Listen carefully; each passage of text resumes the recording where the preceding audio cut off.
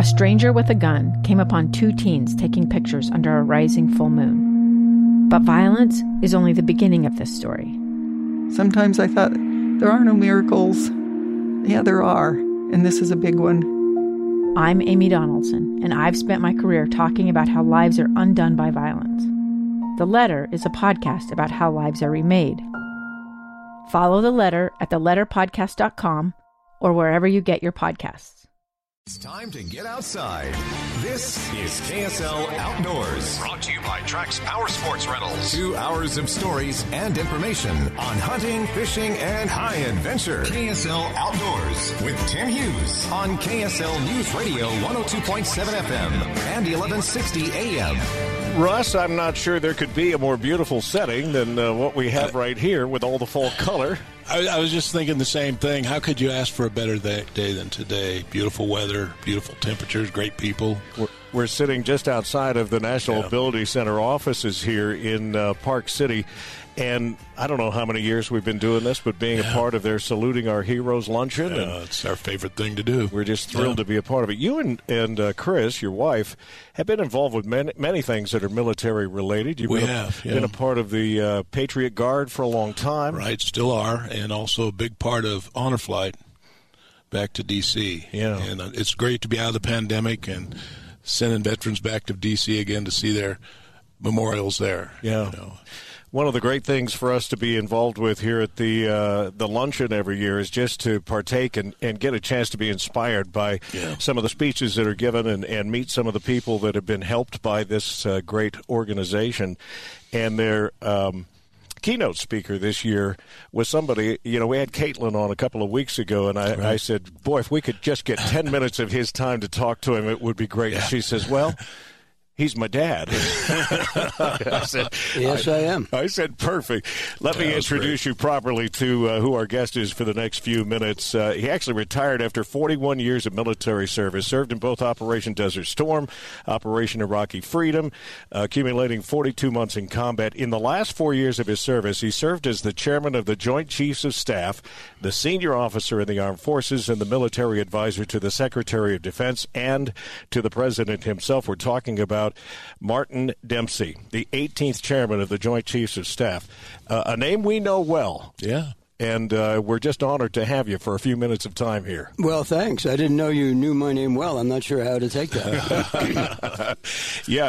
As a Joint Chief, you try and stay out of the headlines, That's right? exactly right, yeah. We could talk to you for hours about all that's going on in the world, and luckily today we don't have to do that. We did want to talk about the National Ability Center.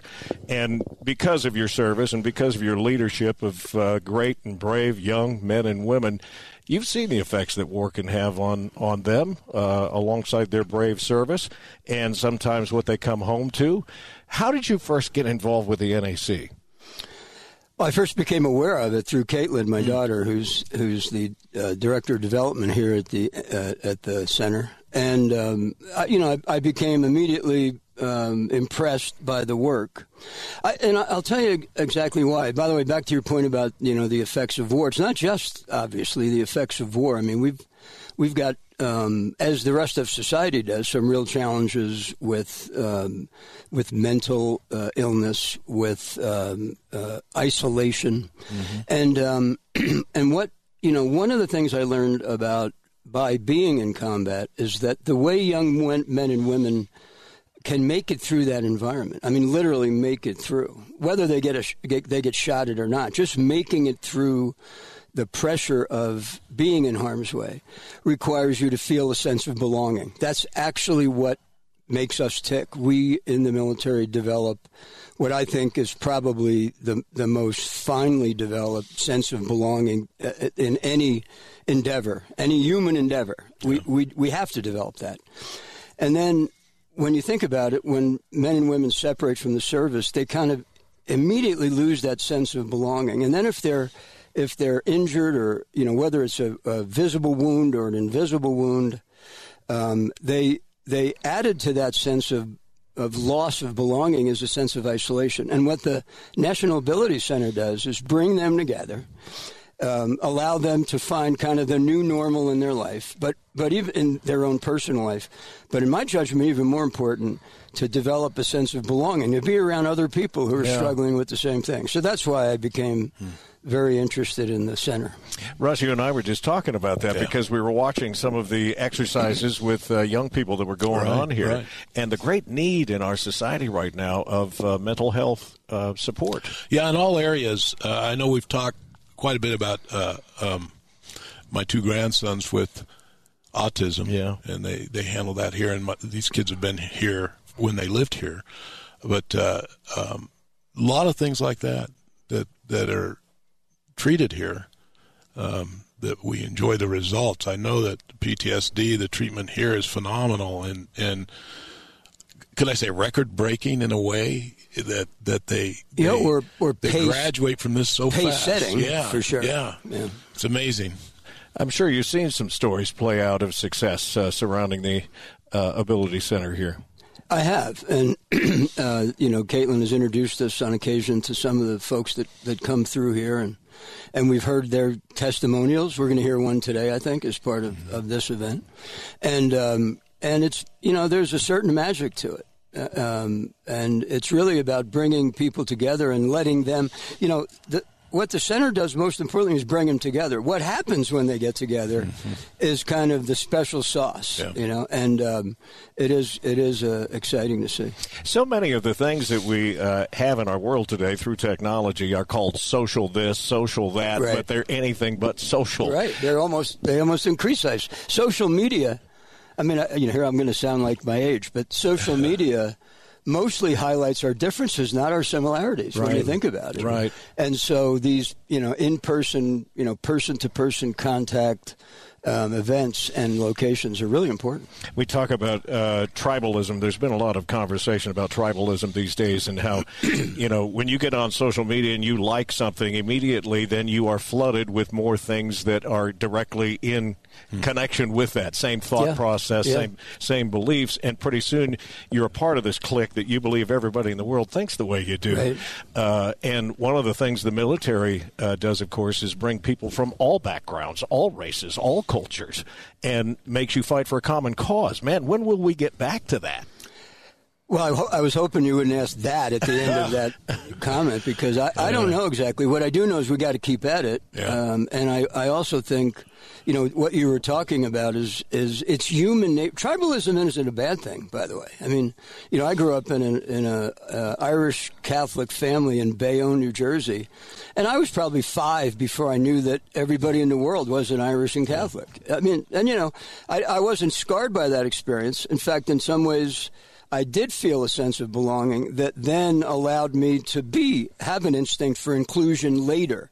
So the act of being tribal early on is not a bad thing, as long as it doesn't lead to what you described, which I call confirmation bias. If you think that you're the only tribe that matters, then we've got a problem, especially in a democracy. Yeah. And so we do have to make sure we continue to reinforce the goodness of tribalism, because it does allow you to feel a sense of belonging, but also encourage at every opportunity inclusion. I mean, we just have to do that. In our walk over to where we're recording today, you mentioned that you're no longer a skier, which means once upon a time you were. Yeah, well, I'm also a golfer, but once upon a time I wasn't. And I'm not sure I am even now. But I mean, that old phrase, I forget who coined it, but gracefully surrender the things of youth. At some point, I have given up on skiing because I've two artificial knees. But one of the reasons we moved out here, my wife Deanie and I, is we've been walking, it feels like incessantly since we got here. It's one of those places where you just feel like you shouldn't get in your car. You should get on a bike or find a trailhead, and so it's really a healthy feeling. Well, part of me bringing that up was because of the adaptive program that takes place here at Park City, again with the National Ability Center, but it's mountain biking and it's horseback riding and it's skiing.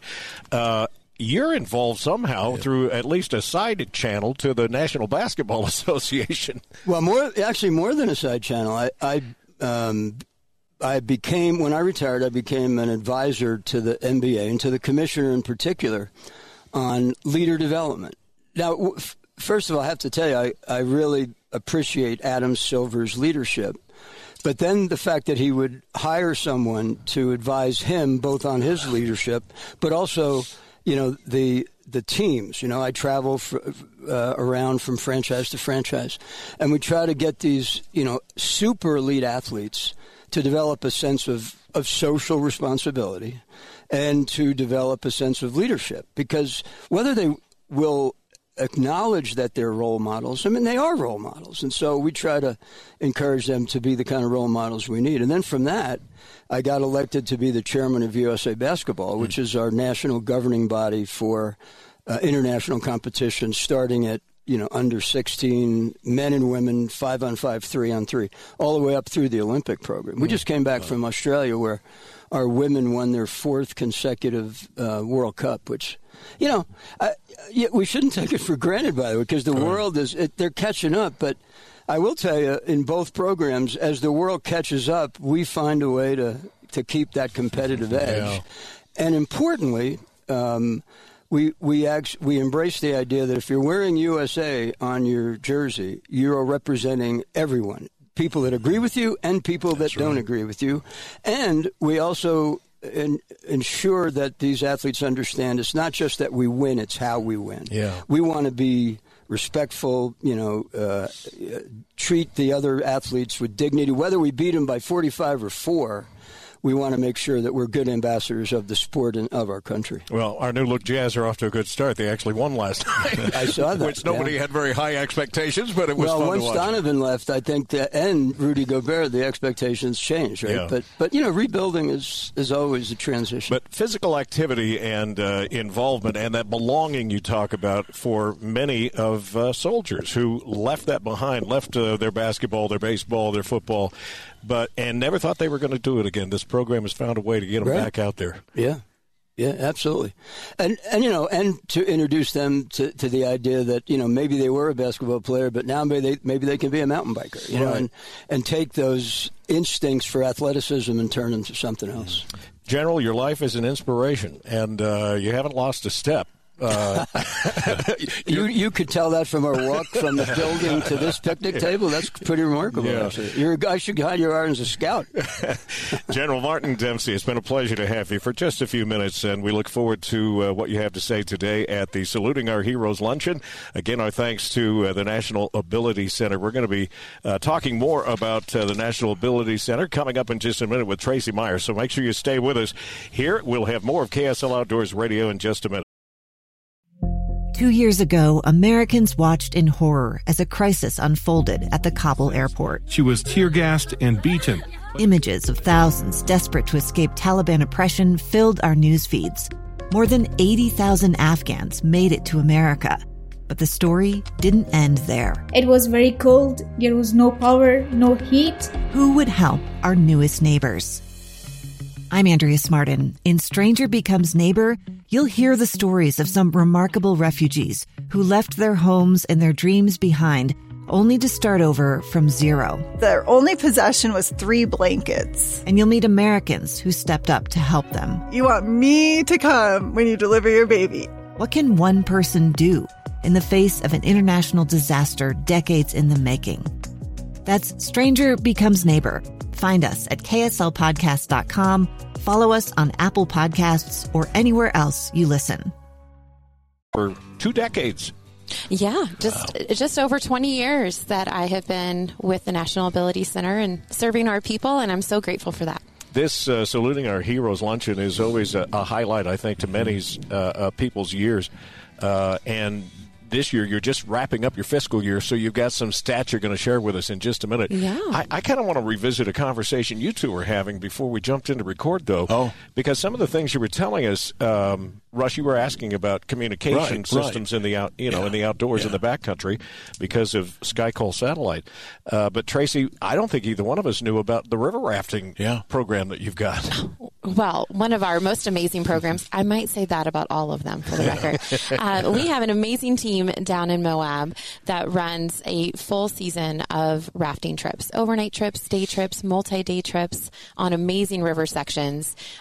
We like to say one of the best companies down there, and really, bringing the mission to light of dignity and risk and everyone having the right to enjoy all aspects of recreation. And what's better in Utah than to go rafting in Moab? Yeah. Yeah. We've talked in the past and had contact with Rivers of Recovery and heard about the impact that those moments of just being isolated, getting away from electronics. Yes. We were talking with the general about, getting away from the quote-unquote social media, but having these folks have a chance just to share some of what they're dealing with in life, it makes a big difference. It does. And to be able to go out and do it and still kind of have a leash on the world, and have some communications just in case. And usually it's not the people that have the communications that have the problem. It's everybody else, So, yeah, Rivers of Recovery was a great project. I'm not sure where they're at now and what they're doing, but we're focused on military today. But Russ, you mentioned in our earlier conversation about your grandsons who are both autistic. Right. You have many from different walks of life, different ages that participate in activities here. We sure do. So about 30% of who we serve are on the autism spectrum or in the neurodivergent population. And we are running camps specifically for individuals on the spectrum. And really every program is open to that. It's all ages and all abilities. So about 30% of who we serve are our military servicemen and women, 30% on the spectrum, and then everything in between. So it truly is a place for everyone. This event is a fundraiser for you, but other than that, where do the funds come from to keep things running? Well, our community. It is a big part of being a nonprofit to have a community around us. And so private donors, grants, which is actually a really big part of our military program. We have a very large VA grant to support our programs to keep them at little to no cost for our veterans and their family members. And individual donations, foundations, it's what keeps us going and allows us to say yes to people. A huge barrier to recreation is sometimes the financial barrier. Right. And so we have a scholarship program, which is, there's no excuse, is what I like to say. We have equipment, we have the people, we have this amazing facility here and in Moab. And we also have luckily, because of amazing people that they're giving their money and their time, that we can say, do you need a scholarship to come to our programs? And the answer is yes. Yeah. So, yeah. And as much as we focus on the individual, it really is about the families. And I know you have brought families up here to be close while people are going through the program. Yes. I think inclusive-based programming is something that we talked about. And General Dempsey talked about that, finding that connection and that relationship. And you certainly find that on a river trip, right? You do. But really, all of our programs bring that together, whether it's finding a new skill. Maybe it's seeing someone outside of all the medical treatment and all the other things that are going on and coming and connecting on a bike together, or just playing on our playground here that's right behind us, behind our lodge, petting a horse together, being on our archery range. Doing things together is what helps us connect, and that truly is what makes our program successful. I'm anxious to hear some of these statistics that you've got that are based on the military side, right? Sure. Yeah, I have all the statistics, but I'll keep it to military because certainly it's something to note. We started back in 1985, and our co-founders, Michi White and Pete Badowitz, he was a Vietnam veteran and a below-the-knee amputee, and military programming has been a part of us since the very beginning. We started with 45 ski lessons that first year for veterans based on a grant, and just this past year, all of our ski lessons, over 4,000 ski lessons. Oh, my gosh. So pretty amazing, right? But we just wrapped. So 1,100 veterans were served this past year and their families through our programs, which we're really proud of. And with a lot of key partners, local partners here with the VA and national partners, people coming from across the country to come here for a single day or multi-day retreat to be able to get away and check out all of our programs. I think Caitlin was telling us when we talked to her a few weeks ago about exciting changes over at the mountain, Park City. Yes, we're so excited. We talk about partnerships. Park City Mountain has been an awesome partner of ours, again, since that very beginning. And we are excited that we have broken ground on a new mountain center. Right. If you don't know, all of those lessons on that ski and snowboard side of things have been running from a double-wide trailer, which, hey, we're thankful for that. We've been able to make it happen. But we really would like a more accessible building to be able to support a more inclusive environment, to support our staff, to support our volunteers, our participants, to run the best programming. And so That new building will be a 2-story building, just under 10,000 square feet, to house all of our equipment, which makes it possible, and that full team. So we're excited. We plan to be in that building next year. Oh, wow. Well, we're headed into the ski season. Looking forward to snow this weekend. We are. Actually. Matt was telling us this morning from KSL TV that we could have a foot in the mountains on Saturday night, Sunday, and then lingering a little bit into Monday. Be a good start. If people want information, or maybe they've got somebody in the family that needs the kind of help NAC can provide, where do they go? So it's pretty easy. One, you can just give us a call, right? We just talked about connecting with people. So you can give us a call at 435-649-3991 or check out our website, discovernac.org. All the information. Let the hope and the joy begin. As we start to wrap up the program today, I couldn't resist adding this to a conversation we're going to have for the next few minutes, and it is among some of my favorite music during the Christmas time. It's the Forgotten Carols, a holiday tradition that has been around for more than 3 decades of live shows, and I'm happy to have Christy Summerhays with me. Christy, you've had a front row seat to this for 15 years now. What's it been like for you? It's just been a gift to my life. You know, it's like every Christmas I get together with some of my absolute favorite people to listen to some of the, most beautiful Christmas music ever written. So who couldn't love that? I'm right there with you with some of the most beautiful music ever written. Michael McLean has been a part of this for so many years. His involvement's a little limited, though, because of some health concerns. What's that transition been like for you guys? It's been, a labor of love, really, for a lot of us, and trying to get in there and support Michael the best we can as he goes through his health issues. And it's been, on my side, it's been kind of a creative challenge, and it's been very moving to see how many people have jumped in to help, how many people love this show. Let's talk about the 2022 live tour. It's coming up soon, right? It is, yes. I think that we start before Thanksgiving this year. I think it's like the November 23rd, right before Thanksgiving, up in Idaho. We're returning to some towns that we love very much and some that we haven't been to for a while, so it's going to be great. What are some of those cities? Let's see. We're going up to Spokane, Washington. We're going to, I think 4 cities in Idaho, and we'll cover Utah and go down to Arizona as well, to Gilbert and Show Low, and so we're going to hit the road and have a good time. My hometown is Pocatello. I think you guys go there or have in the past, haven't you? We have gone there in the past. This year, I think we're going to some towns that are near Pocatello, but we're not going to Pocatello. So if you're in Pocatello, it won't be hard to get to see the carols. We're going to Twin Falls, Idaho Falls, Boise, and I'm forgetting the other one. I don't have a great memory. So, but you can just go to ForgottenCarols.com and it'll have a list of all the cities. I don't want to leave anybody out. Well, and what makes this special, I think, for so many families, at least for mine, is that this music is written around the greatest story ever told, and it's where all of our thoughts should be at Christmas time. So it's a perfect place to start. Exactly. It doesn't shy away from treating Christmas as a religious holiday, for sure. How do people get tickets if they're interested? ForgottenCarols.com. It's easy. You just go there and find click on Get Tickets and find the city you want to go to. And as far as the production goes, is there an effort year in, year out to have what everybody expects and yet bring a new twist or a little something new to it?